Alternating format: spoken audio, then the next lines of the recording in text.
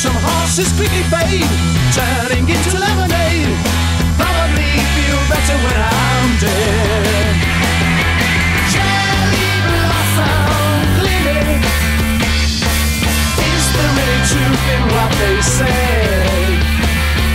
Cherry blossom clinic. Lock me in and throw the key away. Hello and welcome to episode 1466 of Effectively Wild, a Fangraphs baseball podcast brought to you by our Patreon supporters. I'm Meg Rowley of Fangraphs, and I am joined as always by Ben Lindbergh of The Ringer. Ben, how are you? Doing all right. How are you?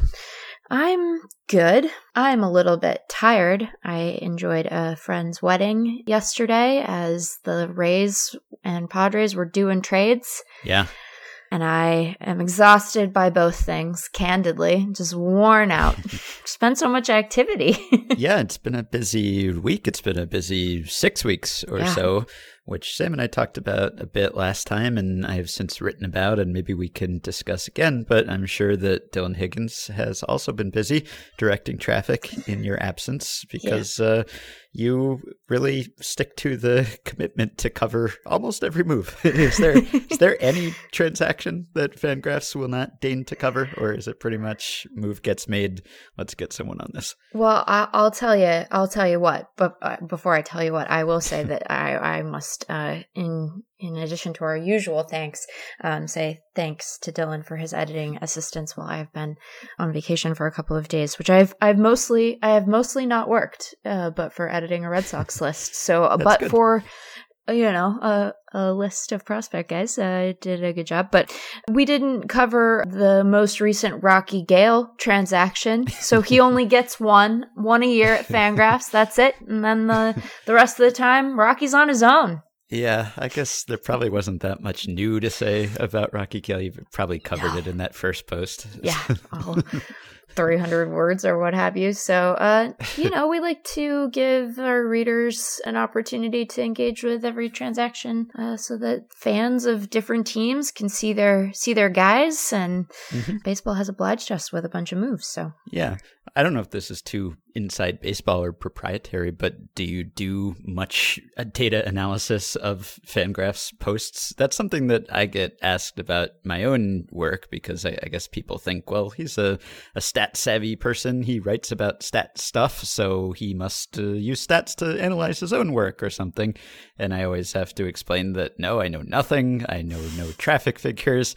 I don't know if anyone's reading my stuff. I just trust to my editors to tell me if no one is reading it. And thus far, they have not, which I'm taking as a good sign. They keep paying me.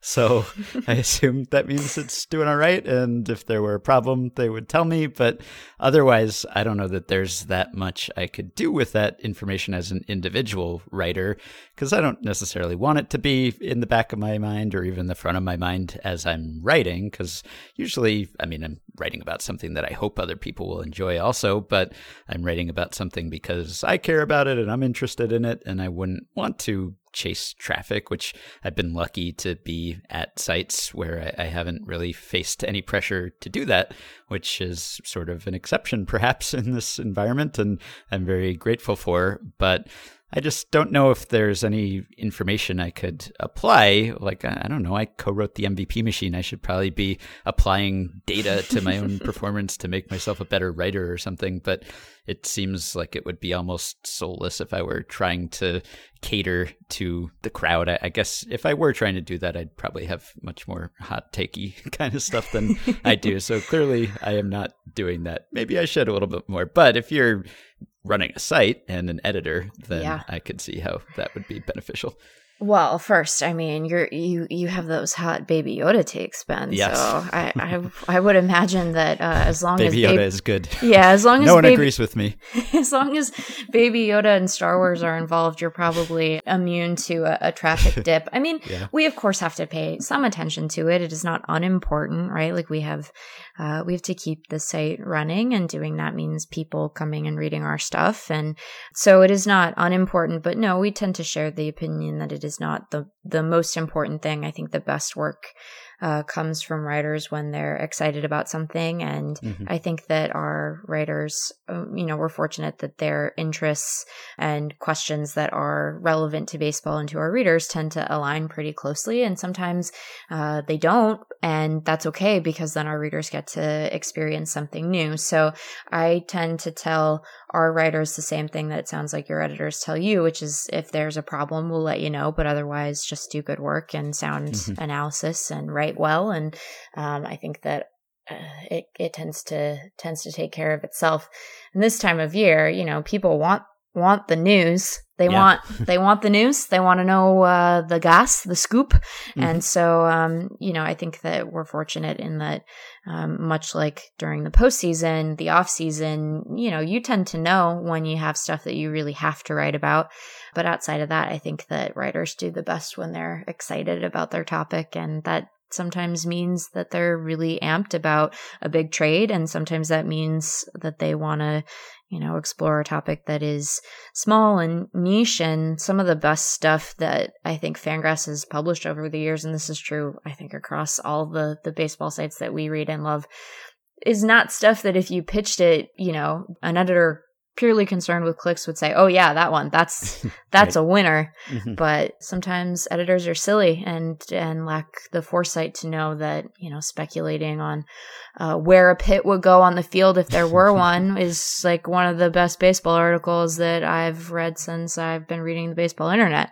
Yeah. I doubt when Sam pitched that one at BP that anyone knew what legacy it would have. So I don't know. We just, we pay attention, but we don't fixate. And as long as something is good, if it doesn't generate a ton of clicks in the moment, we can live with that. Yeah, that's the other thing. I don't think I could predict which of my pieces would do well, because there are certain times when I think, oh, people like this, I think, and then there's no response. And then other times when I write something that doesn't seem out of the ordinary to me, and there is a bigger response than I expected. So yeah, if it's someone like Sam, I don't know that he even pitched or had to pitch at that point, because it was like, it's Sam, it'll be good. So just let Sam do what he wants to do. Yeah. But yeah, you can't always predict it, and I find that it will drive you mad if you try. But it's something that I wonder about, just because I was briefly on the transactions beat at Baseball Prospectus, because Christina Carl left for ESPN while I was still there, and of course she had very capably handled the transaction analysis column at BP for years and years. Yeah. And at that time, it was a different internet, so it wasn't like a move happens and we all swing into action immediately to get the reaction blog post up. It wouldn't even necessarily be the next day. Christina would sometimes publish things weeks after the fact and would just collect a whole bunch of moves in one giant transaction analysis edition. But once she left, and my pal and editor at the time, Steve Goldman, assigned me to fill in for her along with RJ Anderson, and I didn't love that beat. I think it was smart for the site and probably made me a better writer, because I would have to find something to say about Rocky Gale, or maybe not necessarily Rocky Gale, but some other backup catcher. And just having to go through that exercise of, okay, I got to say something about this person. So have to find an angle, have to find some kind of interesting thing that you might not pick up immediately. I think that was probably good for me. But then after that point, I lived in fear of any breaking news and hoped that no teams would ever make transactions again, which happened for a couple off seasons there after I had left BP, when it no longer benefited me. But obviously at The Ringer, it's not a baseball specialty site, and so the bar is higher for a transaction, and so I don't feel quite that same pressure, although when a certain caliber of move is made, then one of us will have to take it. But one of the nice things about Fangraphs is that you can find information on almost anything there. And of course, anyone can read Fangraphs and should read Fangraphs, but Fangraphs does draw a certain type of reader, I think, who wants to know things that the average baseball fan may not even know that they should want to know. And so it's nice when they can come to Fangraphs and find something on that thing. Yeah, we want to make sure that, like you said, our bar is lower, just because the people who are reading the site are inherently more interested than your average bear in baseball. And so we want to make sure that we're able to, provide a place where they can scratch all those itches. Bears scratch itches. That works. Yeah, sure. There's a good through line there. Mhm. But yeah, the transaction stuff is funny also because in some ways, big moves are somewhat author proof, which I don't mean to say to the writers of mine who are listening that it doesn't matter what you say in there. But, it was like last off season when Bryce Harper signed, a number of people wrote about that signing, unsurprisingly, and Craig wrote the primary sort of write-up and did a very, very nice job. And even if he had done a less good job, it still probably would have generated a lot of interest because everyone wanted to read about Bryce Harper. So Yeah. Plus, you don't know if it's going to be good until you click on it. exactly, And at that point, gotta you're trapped. click. We Yeah. have you.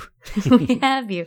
So we appreciate that our readership allows us to be as interested in baseball as we are, and that they reward us with their time when they do it. I think it's a cool little bit of symbiosis between reader insight. So we're fond of it, even if I would prefer that teams not do big trades in the middle of friends of mine's wedding, because it just makes things a little more complicated even when you're on vacation. Yeah. Well, I wanted to bring up a couple little things before we get into any transaction talk or emails or whatever we spend the rest of this episode on. But first, a brief Boris corner. We have some Scott Boras quotes to dissect. So Scott Boras responded to a quote from Mark Lerner of the Nationals, and Mark Lerner, who is the son of Ted Lerner, who bought the Nationals in 2006. Lerner said essentially that the Nationals can't afford to sign Steven Strasburg and Anthony Rendon. I think they've made some sort of offer to both of them, but owners everywhere are constantly talking about how they can't afford this or that, and so this is nothing new. But Scott Boras, who represents both of those players, felt compelled to respond, and he did so via texts to Ken Rosenthal, who relayed them to us.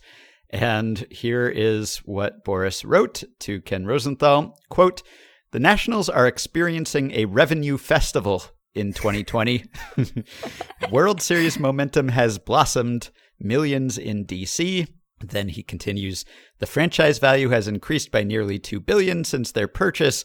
The Nationals made an extra $30 million winning the World Series. Attendance will increase by more than 400,000 to 500,000. TV ratings and advertising rates all skyrocketed." And as usual, I don't know exactly where Scott Boras gets his numbers. He is perhaps directionally right about all of those things, but Yeah. I don't know if he's precisely right about them. But then his big finisher: "Everyone in DC knows special cherry trees create revenue bloom." He started off with "The Nationals are experiencing a revenue festival in 2020," and he ended with "Everyone in DC knows special cherry trees create revenue bloom." Well, he is not wrong in that DC is famous for having cherry blossoms, and Yep. I imagine that they drive tourism. Yep. People come from far and wide to see them. Yeah, And he really tailors this to the local market. Yeah, he knows you his know, audience here. yeah, he cares about the good people of Washington, D.C., wants them to watch good baseball. He knows that everyone in D.C. is more likely to like you if you compliment the blooms. And so I think that of all the ones that he's done lately, I actually like that one quite a bit. What is a revenue festival, That's the though? thing. Revenue festival.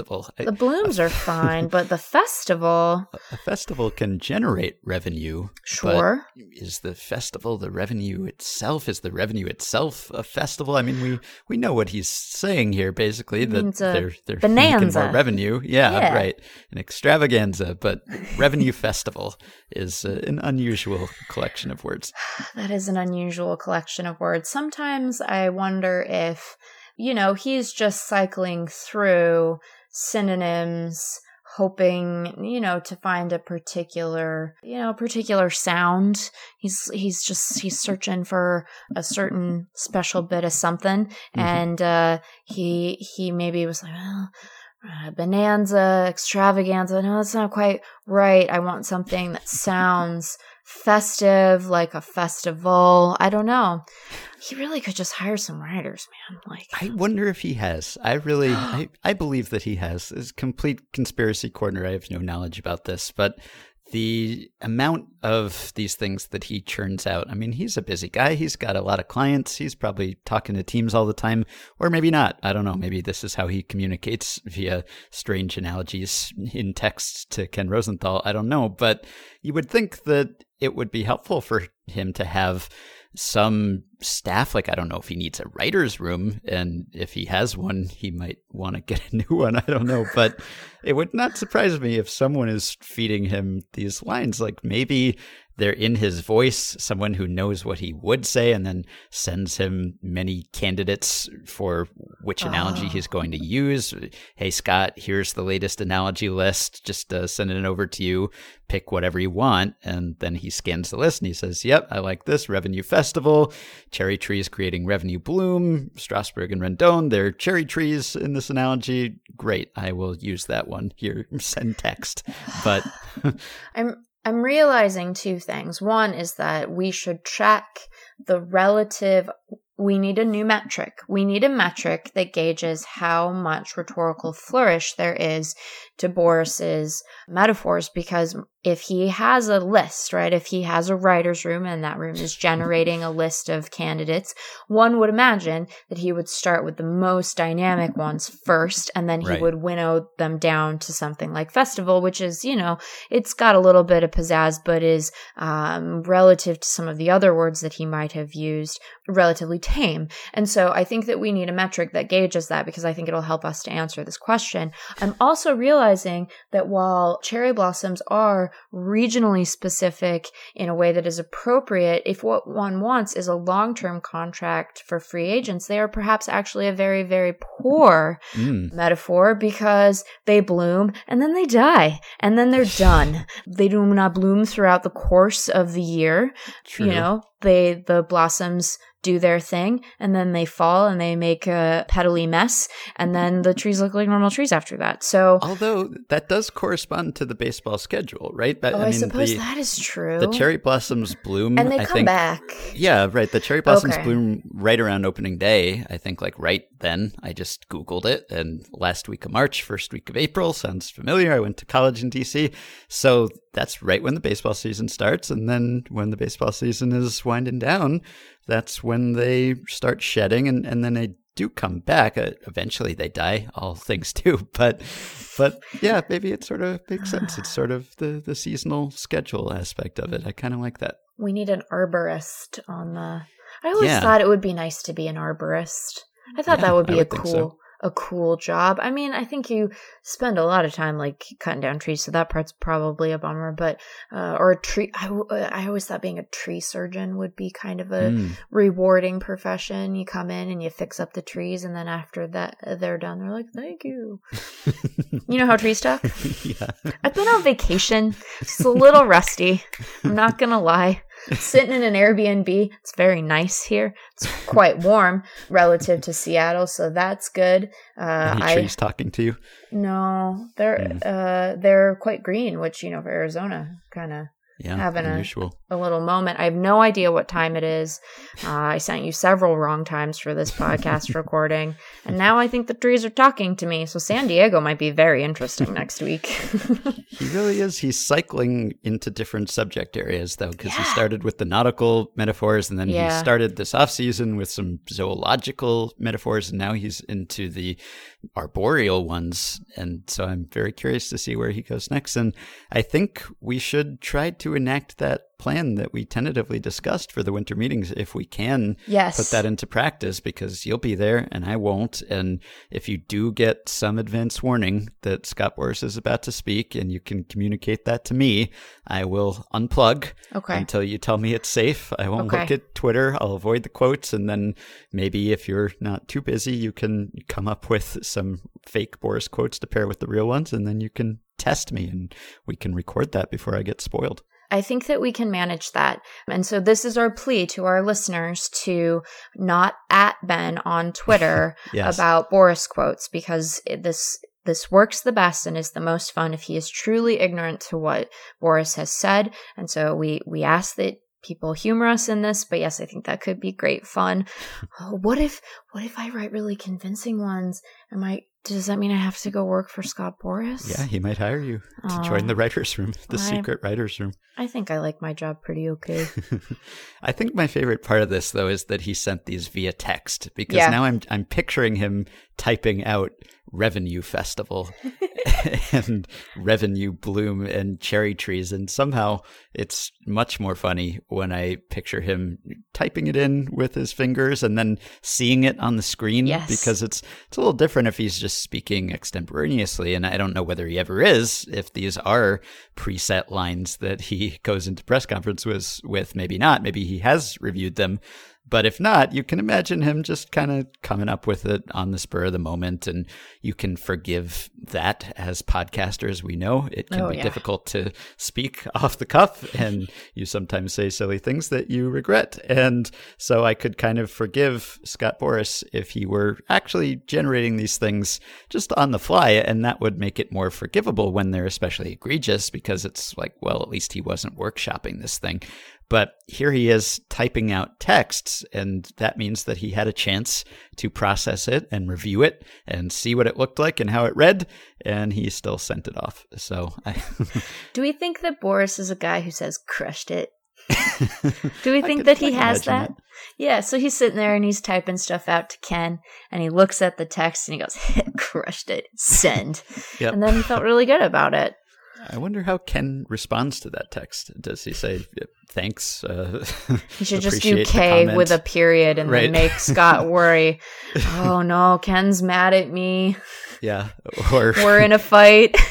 just to be sure, you meant to say World Series momentum has blossomed millions in DC, because that doesn't seem to be a sentence, Scott. No. I don't want to misquote you. So just to be clear, you intended to say that. Okay. All right. Great. I wonder how much clarification goes on there. I don't know the answer to that. I do think that I suspect that the trees are not the actual new emerging theme in his metaphors, but rather different local bits of business, things that certain cities are famous for. And if that is the direction he's moving, I actually think that that's pretty savvy, because, you know, it makes it about your familiar team and the people who live there. And, you know, baseball is so local that I think that that would actually be a really compelling way to formulate these things and frame them to folks. Like, yeah, we want Anthony Rendon here. He does blossom like a cherry blossom. They are very beautiful, the cherry blossoms. Mm-hmm. Yeah, maybe it's like a green initiative for Boras Corp. They're going green. Man. Oh, maybe. Yeah. I like it. I like it that there have been signings, even though the particular span of days coinciding with vacation means that there are going to be at least 3 dudes who I just never remember their team for the rest of their careers. Although some of these deals have been for so many years that I will have time to adjust my thinking eventually, I suppose. But man. Vacation. Another thing I noticed is that Boras Corp has one of the worst websites. It's literally a logo and an email address. It's borascorp.com. It just says Boras Corporation and then info@borascorp.com. And that's it, which is sort of ironic, because you'd think someone as verbose as Scott Boras would maybe have some information about his company on here, maybe like my best analogies that you could click on to see his best wordplay from the past. But no, none of that. It's just a blank page, which I guess is kind of a power move. It's like, hey, we're Boras Corp.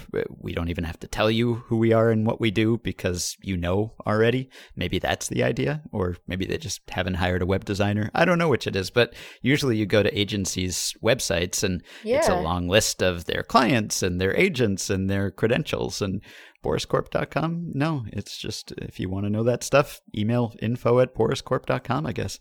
I find several things interesting about this. So I Googled it and I thought, what could Ben mean? And then I saw that site and I thought, that can't be the real one. And then I went to Boras's Twitter, the Boras Corporation Twitter, verified Twitter. First of all, the B that they use is very similar to the baseball prospectus B.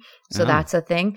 They have a logo that looks like several, like, you know how sometimes political campaigns will put out like a brighter tomorrow, candidate 2020, and their logos always end up kind of looking like toothpaste logos. I think the Boras Corporation logo looks a bit like that, like this is off-brand crest or something. Here's the interesting thing. They tweet fairly regularly. Well, I guess not so fairly. Their last tweet was from March 25th, so they're not big on the tweet scene. That's but they back when the blossoms were blooming in DC. See, this is the thing. They have 14 tweets. They have 14. Their first one was on December 12th, 2010. This is Scott Boras and the Boras Corporation's official account. All other accounts are fake. At this time, Scott is not active on Twitter. So that was their first tweet. Oh, no. It'd be so good, man. Here's their second tweet. From Scott Boras. Marvin Miller forges wings for modern-day baseball. The right of baseball's soaring flight. Thank you. I don't know what that's about. It's from 2012. From 2013. From Scott Boras. Dr. Yoakum was a caring genius who had a profound impact on the game and its players. His plaque in the hall awaits. So these are like some very specific, there's like one a year, one or two a year. When someone dies, basically, they tweet. Yeah. That's about it. Yeah, they basically tweet about that. And then they follow one person. Boras Corporation follows Ryan Lubner, the Vice President General Counsel for Boras Corporation. I'm surprised that more people don't follow this, even just for funsies. Although I guess After since looking they... at the tweets. Yeah, maybe it's a little tame. But they also have a quite active Instagram presence. And it is interesting to me that they have decided that like this is the place that they're going to maybe be a little more amped up. They mostly do videos, mostly for, I assume, clients winning stuff. It seems like they started recently, though, because 14 does. Instagram posts, which is the same number of tweets that they have, but whereas the tweets extend back years into the past, the oldest Instagram post is from July. So they just they really got onto Instagram lately. Yeah, they're figuring stuff out. I mean, baseball is a visual medium, so it makes sense that they would embrace social media presence that is about the aesthetic. Oh man, this is really very interesting to me. This logo, that's what they went with, huh? They went with that logo. All right. So the other meaningless story that I was going to bring up, and maybe you saw this or maybe you missed it because you had better things to do, but did you catch Blake Snell's immediate reaction to the Tommy Pham trade? No. Ah, okay. So Blake Snell... Tell me about baseball, Ben. What happened? Blake Snell was streaming on Twitch when he got the news that the Rays had traded Tommy Pham to the Padres for Hunter Renfroe and prospect Xavier Edwards. And there's another prospect who's in the deal who is kind of cool. Maybe we'll talk about. But he had a very kind of in the moment natural reaction, which was preserved for all time. And his reaction was, quote, "We gave Pham up for Renfroe and a damn slapdick prospect." That was it. We giving Pham up for Renfroe and a damn slapdick prospect? I'm so sad. I am simultaneously devastated that I missed that, but also relieved because none of my jokes would have been becoming of the managing editor of Fangraphs, but I would have wanted to make them anyway. Yeah, I'm sure many people have made them for you. There have been a bunch. But yes, slapdick is the term that he used. He later retracted this and regretted that he applied the label slapdick to prospect Xavier Edwards. And he said that he was not trying to belittle a minor leaguer. It's just super rude toward that guy. That kid didn't deserve me calling him a slapdick, let's be honest. I love that he repeated it in the apology, just in case you missed what he called him the first time. And then he said, "Tommy's the man, bro. It's just hella stupid," which I assumed that he meant that the trade was stupid. Anyway, he was responding in real time, which is kind of what you get on Twitch. There was a story like this in 2018 when Will Myers was caught on a Twitch stream, and it was not actually his own Twitch stream, but it was his sometime teammate Carlos Asuaje, I think, who was streaming on his stream, and then Myers was caught complaining about Andy Green, who was the manager at the time, and he said, "The Padres are doing cutoff and relays tomorrow at 3 o'clock in September, dude. Oh my God, bro. It's so miserable, man. It's insane. Andy cannot be any worse than he is right now." And then Asuaje said, "Dude, I'm streaming this." which is just a moment of high comedy. And Myers, of course, apologized and said he should not have been saying that, even in private. And Andy Green was very understanding about it, at least publicly, and said, well, we all complain about our bosses. I've complained about my boss, and that's just frustration that comes out late in a season after a sweep, etc. But Twitch is like the one place maybe now where you get athletes actually being frank now, at least if they don't realize that they're on Twitch especially. But even in Snell's case, I guess, because maybe it's not the typical interview setting. It's not usually where you get asked to comment on a trade in real time, let's say, and maybe you're focused on Fortnite and you're not thinking about the fact that there are actually people, like you can't see the people, you're not necessarily in the room with reporters holding up their recording devices, so you might forget for a moment that you actually have an audience and that people can record this and repeat it. And so these things slip out, and we actually get the real thoughts of baseball players that we rarely get in other contexts. You know, I don't know anyone who is on GChat who has, or text for that matter, who has not had the experience of accidentally sending the wrong text to the wrong person. Of course. And you worry about saying something snarky and someone realizing it, or, you know, I think we all live in fear of the great GChat hack, which will surely come at some point, and then we will all be revealed to be monsters who have to workshop every joke we make. Although we maybe will just be revealed to be really anxious sorts. So I think we can, this is very relatable. I just, slapdick. I love that he said it. I love that he said it multiple times. I love that he said it in the apology. I love that.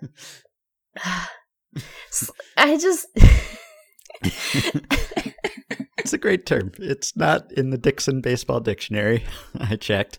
It's not a baseball specific term. I think maybe it has been more common in football and sports context, although it's not solely in sports context. I don't know what the etymology of it exactly is. It's basically someone who's bad at stuff, someone who's incompetent, incapable. I think that is the implication. We can all probably picture how the term came to be and what image it's supposed to conjure in the mind.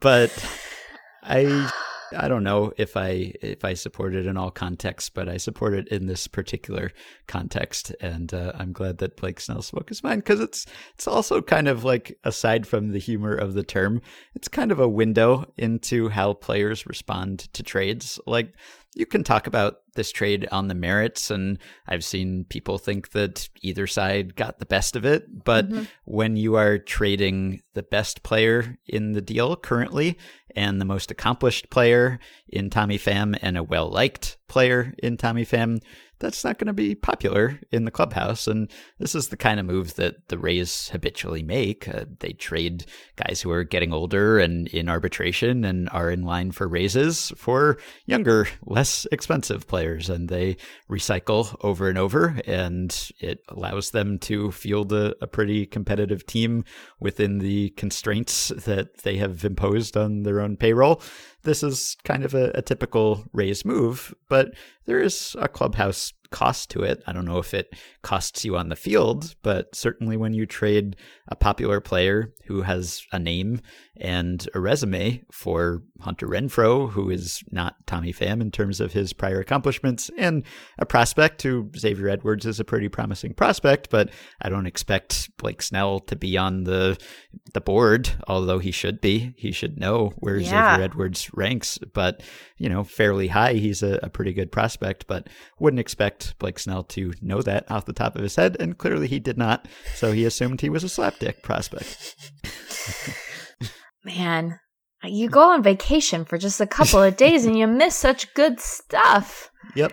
You just miss good stuff. I think that it is a very understandable reaction, as you said, not only because Tommy Pham is well liked, but because he is good. And I think that if you were a player on a team that has a lot of roster churn, you probably are irritated with that churn in sort of general terms, not just in specific terms. So I would imagine that this frustration is expressing frustration not only with this particular move, but with many moves like it that the Rays have made on Snell's part. I am fascinated to know more about the etymology of slapdick, because Blake Snell is from the state of Washington, and if we get to claim credit for that, that would be just fantastic.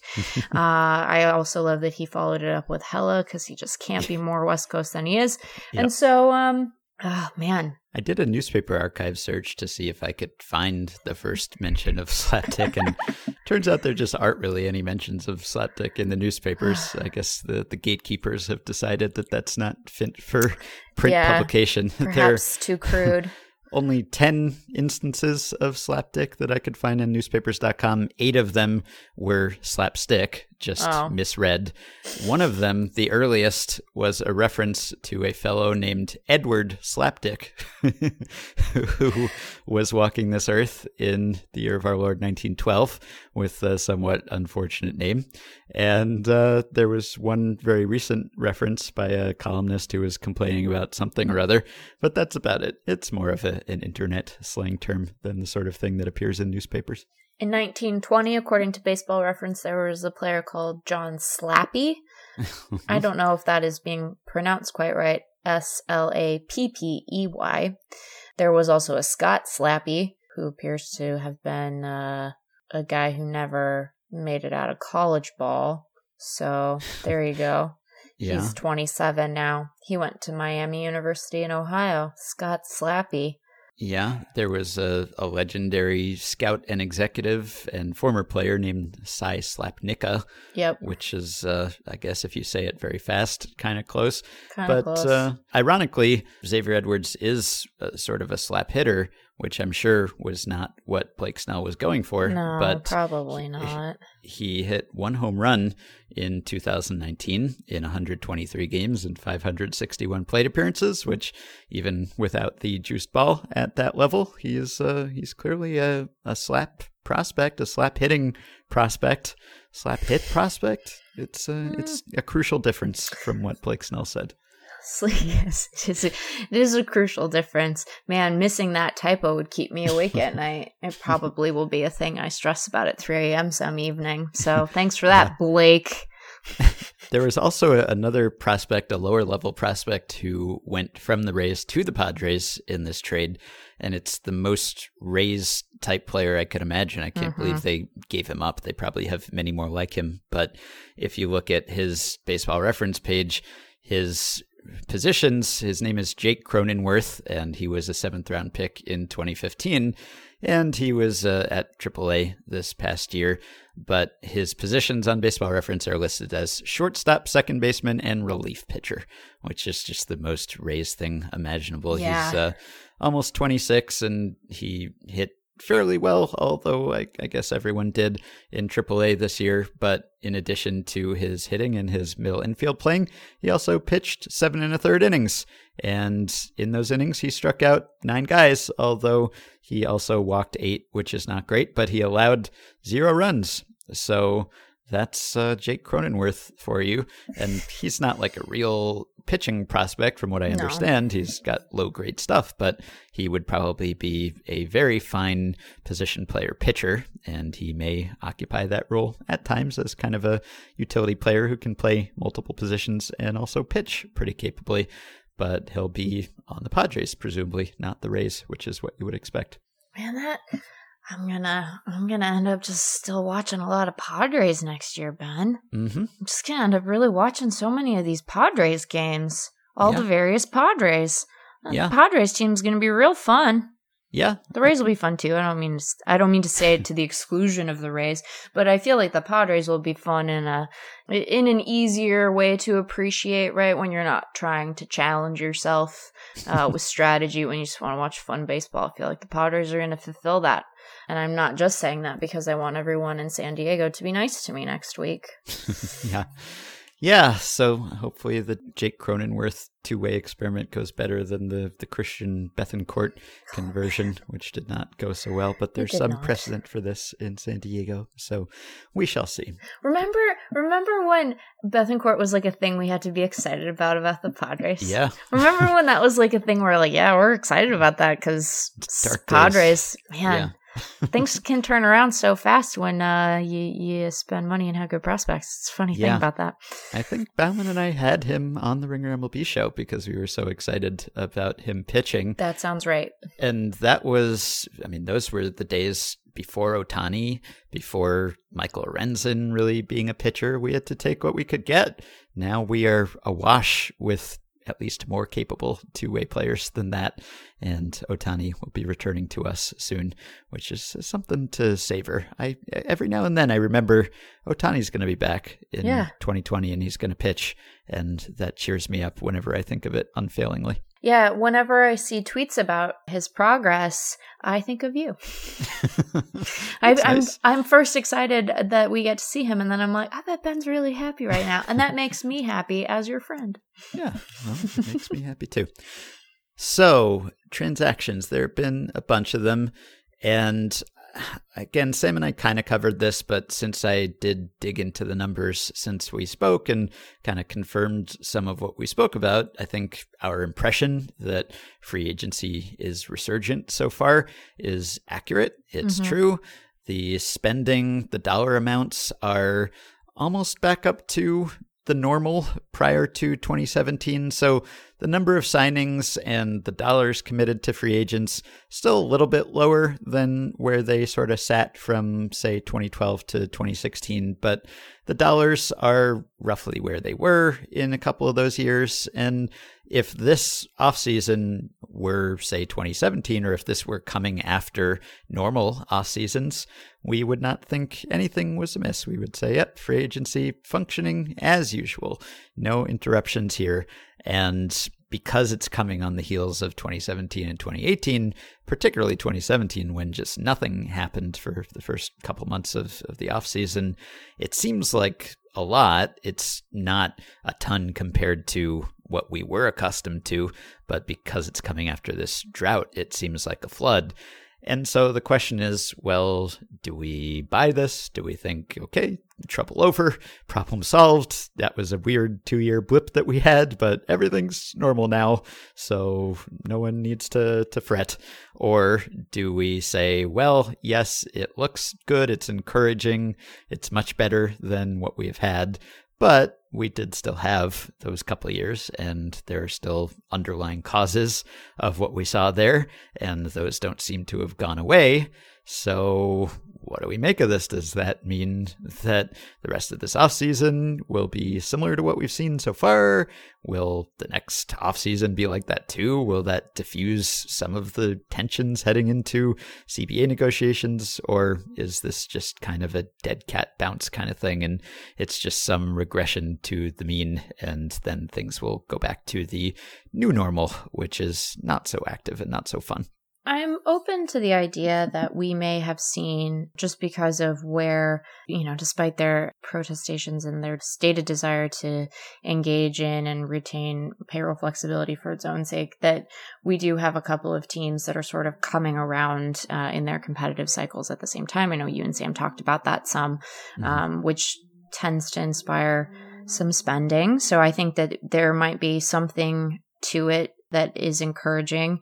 But I think it's also useful to remember that the state of affairs between labor and ownership isn't just determined by the free agent market. That's been one of the most sort of dire indicators for potential labor peace. But some of the damage that has been done outside of free agency and has been related to free agency, but outside of free agency, and is going to be a bit more permanent, right? I think that reacting to the markets of the last couple of years played at least some role in a bunch of young players being keen to take team-friendly extensions that mean that they will not be useful comps in arbitration.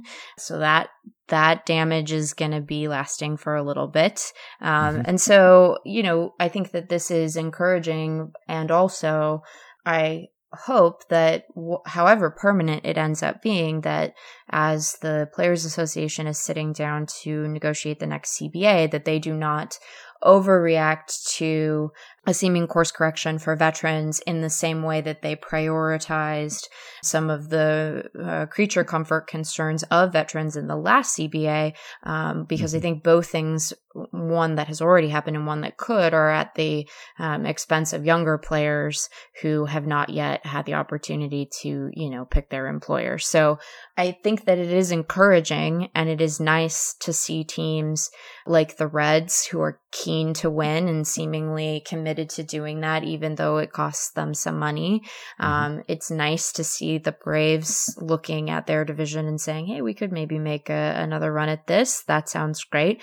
But I do think it's useful to remember that, part of why Atlanta, for example, might be comfortable with some of the deals that they've made, in addition to a desire to win and increased revenue from being a playoff team and being in that new ballpark, is that they know exactly how much Ozzie Albies and Ronald Acuna Jr. are going to cost for the next couple of years. So they have what was going to be a very significant unknown suddenly known for a while. And I think that allows them to operate in a way that is encouraging right now, but it's useful to remember where some of that is stemming from, which is these two extensions that are incredibly team friendly to the point of being universally derided even by team people.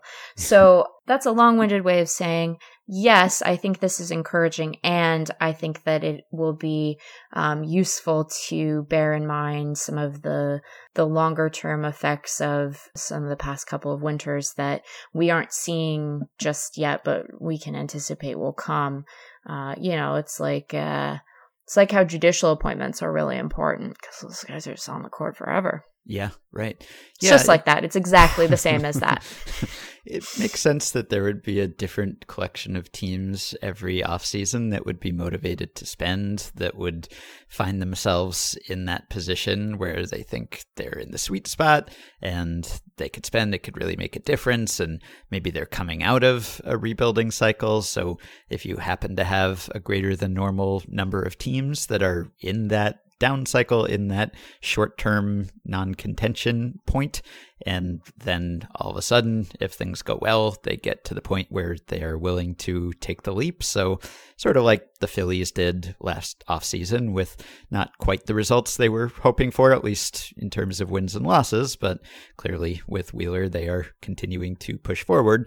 And now the White Sox are kind of that team. They made that token offer for Machado last offseason, but now they're really bidding at the top of the market.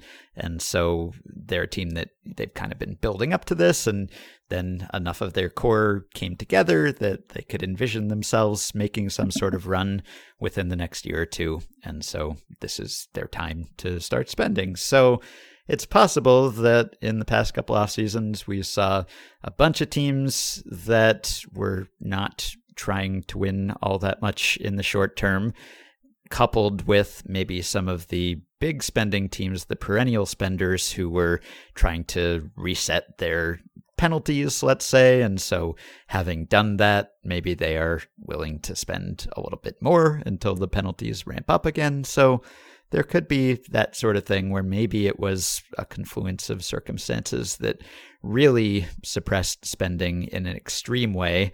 And some of the root causes of that are still present, but perhaps they won't be in effect to quite the same extent that they were then. Yeah, I think that that's right. I also think that, so the push and pull of wanting to win is always going to fluctuate for teams, and it is not going to necessarily be the same for everyone. So that is going to be a motivator behind the market in any given winter. But I also think, and I'm not suggesting that you're saying the opposite, but I also think that it's important to remember that one of the forces that is also always operating in the market is that, given the choice between spending money on players and keeping money, ownership will generally decide to keep money if they can. So, that is going to continue to be a force that operates within the market as well. But it is encouraging to see a couple of teams be like, hey, winning baseball games is cool. Yeah. That's a good thing. And it's nice to see teams that have been active very recently continue to be active, as you noted. I mean, doesn't sound like Philly's done. Mm-hmm. So that's good. It's just you want to see teams that are trying to give their fans something to cheer about, and there are a number of teams that are sort of rising to the occasion there, and there's also the Orioles. So, right. We're still running the gamut. We still, the Mariners are still out there doing stuff that isn't mostly about winning right now.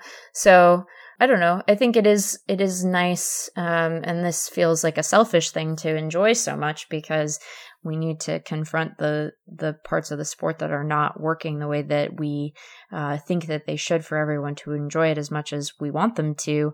And so I don't mean to say that we want to duck those, but after a couple of weeks of Bummer News, it was pretty cool to be like, hey, man, look at Drew Pomeranz. Look at that. Yeah. What's that about?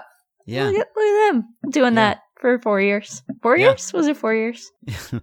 While we're on the subject of the White Sox, I have a couple emails here that maybe we could answer. And this one, which I already answered via email, led me in a White Sox direction. So this was from Leo, who said, recently my uncle told me that in 1927, Indians infielder Joe Sewell stole 3 bases and was caught 16 times.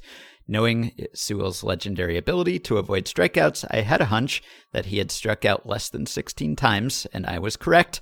Sewell had only struck out 7 times. How often does this occur, and will we ever see it again? So he wanted to know about players who get caught stealing more than they struck out. And as one would imagine, this has not happened in a very long time. The last time it happened for a qualified player was actually a White Sox player, Nellie Fox, in 1951, who struck out 11 times and got caught stealing 12 times.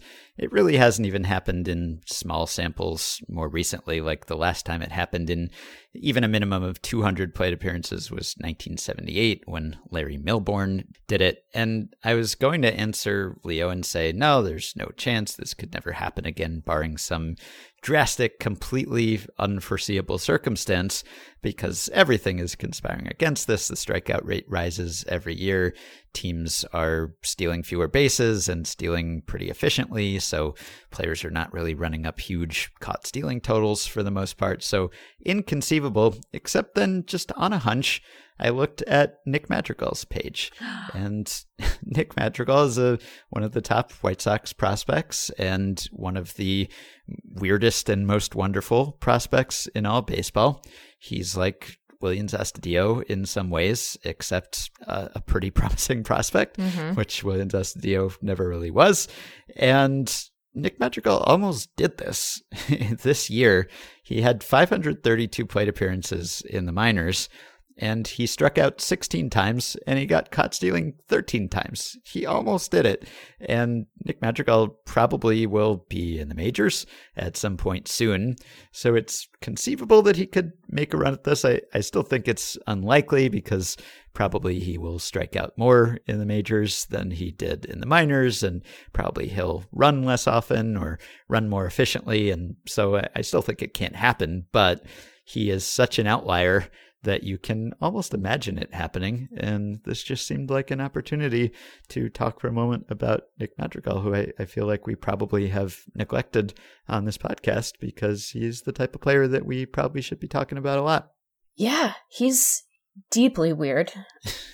Let's see. I don't know off the top of my head when the White Sox list will go, but, I think Eric and Kylie had a 55 future value. I tried to say future 550 value. That's not right at all. Every part of that was wrong and jumbled. You should leave it in though, because it's weird and hard to say. But yeah, he is quite odd. I think that there was, at one point, hope that perhaps when the wrist got better, because if people don't remember, he fractured his wrist in his draft year, and then when he returned, he was hitting, but he just was not hitting for power. And I think there had been a hope that perhaps as the injury continued to improve, that some of that would come back, but I don't really think that it has just yet. So he will continue maybe to be kind of a weird one. Mm-hmm. It might be a weird one. We like weird ones. He spent most of the season at AAA, Yep. and overall he hit 311, 377, 414. So no, not great power, particularly with the lively ball in AAA. But he got on base and he can hit for average and clearly makes contact at an extraordinary rate, which that's the fun thing. Like originally, before I even allowed myself to dream that Willians Astudillo might be good at baseball, I just wanted to see him play because he was so out of line with every trend and every league average. I just wanted to see someone who never walked and never struck out. And Madrigal does walk sometimes, which is good. That bodes well for his future. But it's the strikeout thing that is just amazing. And he's a first round pick, 4th overall pick, the White Sox top pick in 2018. For people who have not been following him, he is 22 years old. He is a second baseman, right-handed hitter. He is listed at 5'7", so I don't know what he actually is, but this just seems like someone that we are destined to love if he's any good at all, because he's small and because he never strikes out. And exceptions to the rule and deviations from the norm are something we all appreciate, particularly if they are paired with productive players. So I am really looking forward to the Madrigal experience. Yeah, he was, of the guys who we have on the board, which is where you can find the MILB leaderboards, he had the lowest K rate of any of them.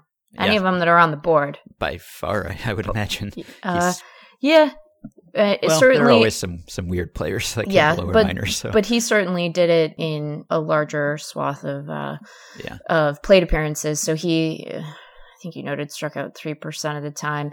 The next the next closest in terms of plate appearances, so he Madrigal, as you said, 532. Wander Franco had 495 PAs in 2019 and struck out 7.1% of the time, just to give a bit of perspective. Obviously, Wander Franco, significantly a better prospect than Nick Madrigal, but yeah, weird. He's weird. So we might have weird Nick Madrigal, and then we might have, in all likelihood, unless he has just a real stinker of a spring because of the contract extension, weird Evan White. Yeah. From the Mariners, backwards first baseman, which, we need to come up with better terminology to describe that, because it makes it sound like he's stubborn and resistant to change, and all we really mean is that he bats right and throws left. So we might have it might be a golden year for weird ass prospects. Yeah, that's true. The hyphen in weird ass, very important, because I can't speak to the other thing at all. So yeah, I'm into team weird. Let's do it. Is weird ass prospects similar to slapdick prospects? We probably shouldn't get into that. I would prefer to not speculate on air. we can confine that to GChat, and then when the great hack comes, people can get our real takes. Yeah, the White Sox are going to be fun. Like, there's a certain element of whenever a team gets good after not having been good for quite some time, that just adds to the fun, because it's hey, I'm tuning in to watch the White Sox now. I haven't done that in a while, but they have a lot of very watchable players. And of course, for connoisseurs of framing, appreciators of framing, they now have maybe the best in baseball at that in Yasmani Grandal. So that's something to watch. And then you've got the potential for Kopech to come back at some point and throw very hard. And you've got Eloy Jimenez maybe consolidating in his sophomore season, and he hit better in the second half of the season, and he has very impressive power and was a great prospect himself. And so there's that. There's players who've already put things together, of course, like Giolito and like Moncada, guys who took big steps forward this season. And then there are other prospects on the way. There's the potential for more signings. I mean, it's I don't know that it will be a good team in 2020 necessarily. There's some potential for it to be, But regardless, it'll be a watchable one. It's very much like, I think, maybe the 2019 Padres in terms of, well, we're not sure this team is quite there yet, but it looks like they're probably going to get there at some point soon. And in the meantime, we can just enjoy this crop of young and exciting players on this team that we haven't had a whole lot of reasons to watch in a while. Can we just take a moment to pour one out for the fans of the Brewers who might be framing appreciators? Oh, yes. Because that's a big blow. Oh, guys, gals, folks, friends, I got some bad news. I got some bad news about the direction things are going with Omar Narvaez as your primary catcher there. That is quite the drop from literally the best to the worst. Yeah. Doesn't get more drastic than that. If you were not a believer that framing could be worth a lot, then this will be get an back to me after you educational go. experience. Right. Yeah. Unless, of course, they manage to make Narvaez better, which has happened, could happen. But if not, that would be kind of a night and day difference. Yeah. Yeah, it is striking. And you sit there and you think, how noticeable can it really be? And then you watch it and you're like, oh, okay. Yeah. Got it. Yeah, right. He does hit those, so that part's fun. I didn't even mention Tim Anderson, who is one of the more charismatic players in baseball. Going to take the significant under on the batting title and the 335 and the 399 BABIP and all of that. But even so, he will also put the ball in play, and he'll be kind of fun. I mean, he strikes out, but he's fun. So I think there's a lot to like there and get excited about. There's Dylan Cease. Again, I don't know that they're a 2020 contender, but you can dream. Yeah. And I know they've been dreaming for a while. If you're a Padres fan or a White Sox fan, you've been envisioning what it could and would look like for years now, but you're almost there. You're almost to the point where the dream maybe starts to become a reality. That's all any fan can really ask for, is that when you walk into the ballpark on opening day, you look around and you're like, we might win this one, and we might win a couple more. And that's, if you can go into the season feeling like you could win and compete, even if you don't end up doing it, but like it is a realistic possibility, and that the time that you will spend watching will be worth it because you can experience some good wins. That's a really great thing to be able to say, and I'm excited that there are fan bases that, as you said, haven't had that experience lately, that are either about to have it in seemingly a very real way, or are nearing the point where they can get excited and trust that feeling and not have it feel ridiculous. That's very cool. It's a good thing that more fan bases in baseball should get to enjoy. Mm-hmm. All right, one last thing. This is from listener Dan. He says, a good off-season question. I agree. Would a team's network ever show a quote-unquote classic game where they lost? I'm in Masson country, and now they're showing Nationals and Orioles classics, typically a game with a dramatic walk-off home run. For example, the Nationals September 2019 11-10 walk-off featuring a comeback from down 10-4 in the bottom of the ninth. This was posed to me, and I thought for a while and kind of doubted it. All I can think of was perhaps a game with an unassisted triple play, a game where a player hits 4 home runs and loses. Has that ever happened?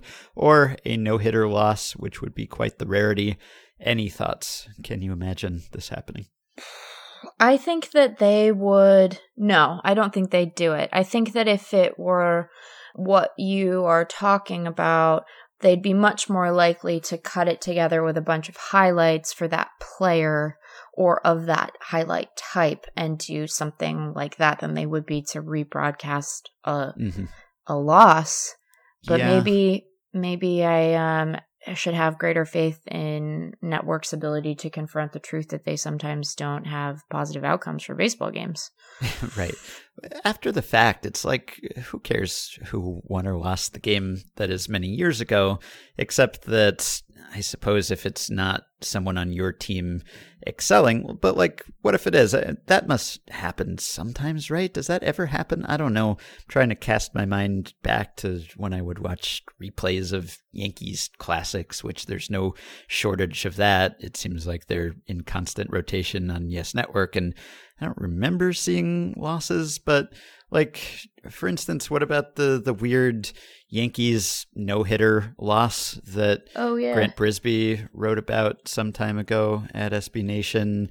Like, that's weird, and years after the fact, who cares? It's not like you're still stinging from losing that game. And unless it's like a World Series loss or something where the pain never completely subsides, no one really cares about some regular season game your team lost 20 years ago. But yeah, like the Andy Hawkins no-hitter, that might be a candidate. Or Sam suggested maybe a superstar's debut in the majors. Sure. So first game by a legendary player for your franchise, and the team lost that day, but who cares? You're tuning in to see the first game played by that player, which I never really see. Like you always see the highlight of some superstar hitting his first major league home run or something, and that's always fun because he looks so young and usually looks really skinny, and there he is, but you can kind of see what he's going to become, and he still has the same swing and everything. He's just a smaller, more raw version of his future self, but rarely, I think, do I see just like the full debut game. Maybe if it were a very memorable debut, but I would want to watch the whole thing start to finish, even if the game itself was not so great. Or maybe you would do like perhaps you would have a player on an opposing team who really just roughed up your franchise, but now is signing with your franchise. And so you can look back and be like, well, he did get us, but now he's on our side one now. of us. Maybe that would be a candidate. You're like, right. oh, if you can't beat him, sign him or trade for him. Yeah, exactly. So maybe that. But yeah, I think debuts. I will retract my statement. I think debuts are the most likely for a game in its entirety. It seems like that would be particularly compelling for like maybe a star pitching prospect who has a very good game and they just happen to lose, because then he is a frequent character every half inning, as opposed to, if you watch Ken Griffey Jr.'s debut, it's like, well, he's how many at-bats he can get? Just a couple of at-bats. So perhaps. Yeah. But I also think that, the winter is long and they got to fill their air with something. So right. If they can show their audience something cool that they haven't seen in a long time, both, I guess, in terms of the specific team itself and just generally, I think that wouldn't be a bad thing to revisit. Yeah. Like, you probably wouldn't want to watch, as a Mariners fan, you probably would not want to watch, say, a fine pitching performance in which the Mariners went hitless, let's say, if such a thing had ever happened, which I'm sure it hasn't. But if a visiting pitcher were to pitch in your park and totally dominate, but it was a fun to watch pitching performance, would you ever want to watch that? Or would you say, I'm still loyal to my team and I don't want to watch them flail for 9 innings, especially if I know that's how it's going to end? Well, I watched Felix pitch through the mid-2010s, so I feel like I'm pretty familiar with the good pitching, hapless hitting Mariners experience, although they are one of the fun franchises where both things can happen on the same team. Yeah. And so I don't know that I would need to specifically revisit it. No, I think that I'm pretty well set on mid-2010s Mariners. They've already taken so much. Right. Yeah. I guess if you suffered through dramatic. It the first time. But if you didn't, there are always new fans being made. And so they would not have seen that performance, and maybe it wouldn't be as personal to them if they were not following or rooting for the team at that time.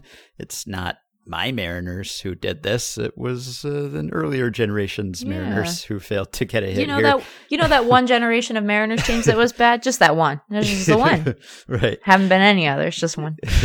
And meanwhile, you get to see some historic pitching performance. I guess the victorious team and the team that was employing that player at that time sort of owns that performance. Like, it would be kind of weird to appropriate that milestone, that landmark performance, as the losing team and say, we participated in this event. We made it possible through our futility. But I don't know.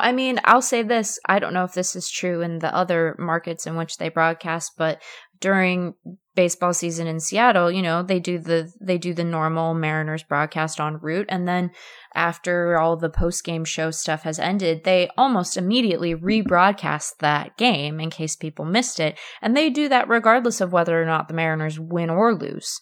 And so maybe the appetite for it is greater than I anticipate, even just in moments where the loss is much more recent and the sting probably much worse. So I don't know. They were like, hey, remember how the Mariners lost? We're going to remind you. Yeah. Well, as you always say, baseball in general and Mariners baseball specifically is a good low stakes way to be sad, right? And so we should embrace those opportunities. And in general, I feel like it would be nice if there were just kind of like a baseball cultural exchange program where like fans of every team just someday on the off season, their network that normally airs their team's games just aired some good game from another team's games. And it's like, hey, here are our uniforms and here are our broadcasters and here's our ballpark, and we'll watch yours and you'll watch ours, and we'll see how we do baseball differently and how we each appreciate this thing. And that'd be kind of nice. It's like expand your horizons. There's every city, every team has its own traditions and its way of talking about baseball and playing baseball and presenting it as an entertainment product. So I think that'd be sort of nice. It kind of runs contrary to how fans tend to follow baseball these days, where it's this highly regional thing.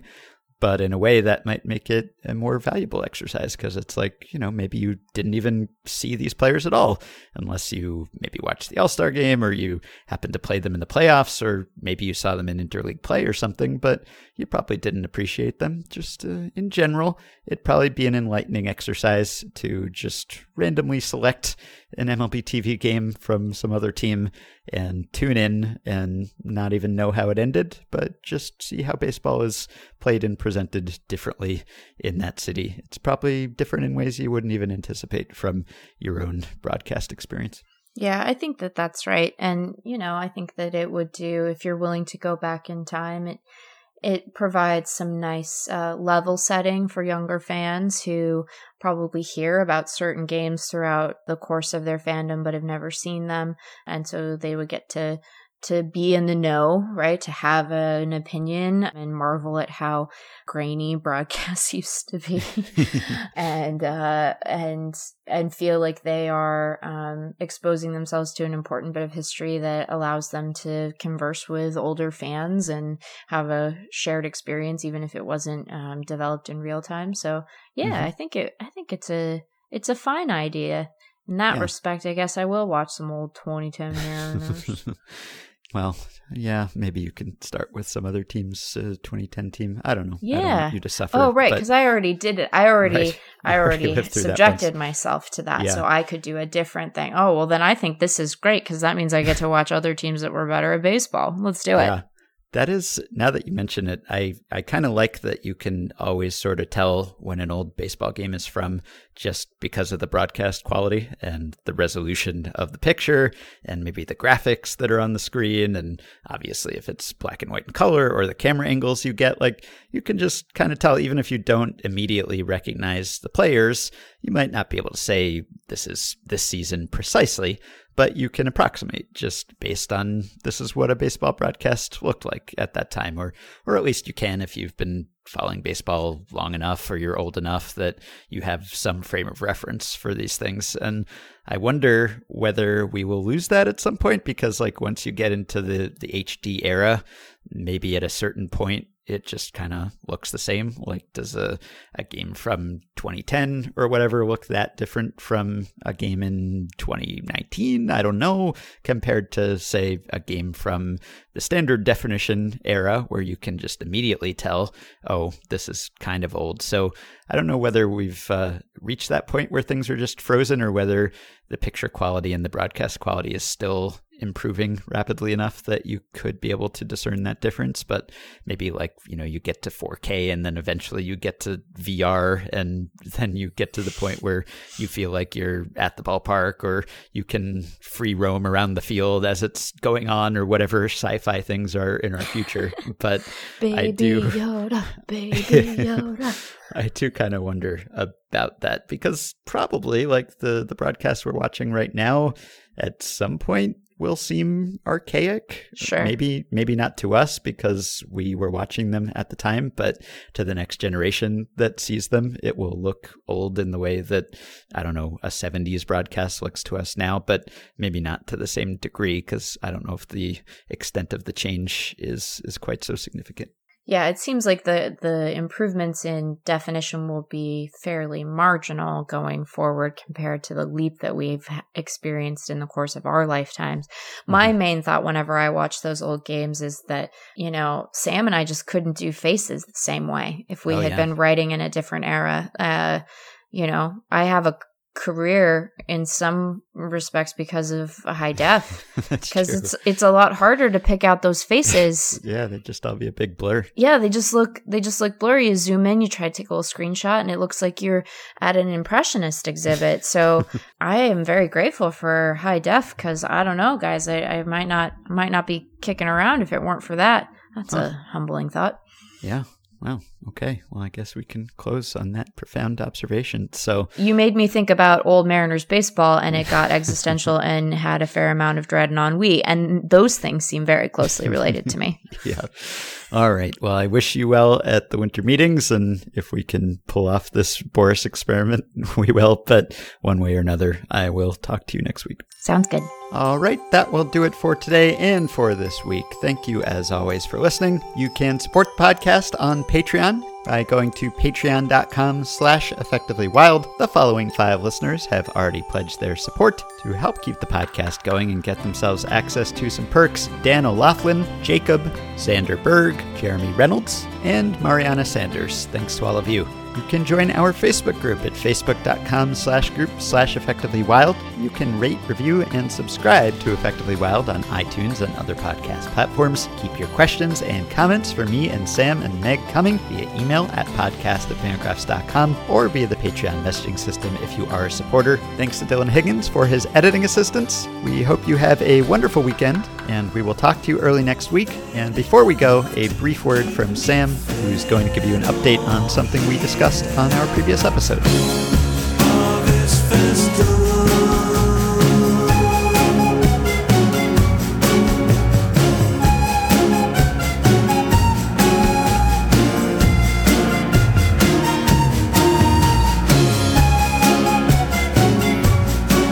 Hey folks, it's Sam. A quick update about Jen Ramos. More than 1,200 people have now donated to the GoFundMe fundraiser set up by their parents. Jen remains hospitalized with serious injuries from the accident that took their husband. This is going to be a long recovery, and the fundraising page remains open, and so we will again post a link to it on the Facebook page for this episode. If you don't have access to the Facebook page, you can email us and we'd be happy to point you to it. That's podcast@fangraphs.com. I also want to note a careless mistake I made last episode. Jen's pronouns are they and them. I did not get those pronouns correct. We re-uploaded the episode to correct my mistake, but many of you heard the episode before that. I owe this apology to Jen and to everybody else I hurt. I feel terrible, and I'm sorry.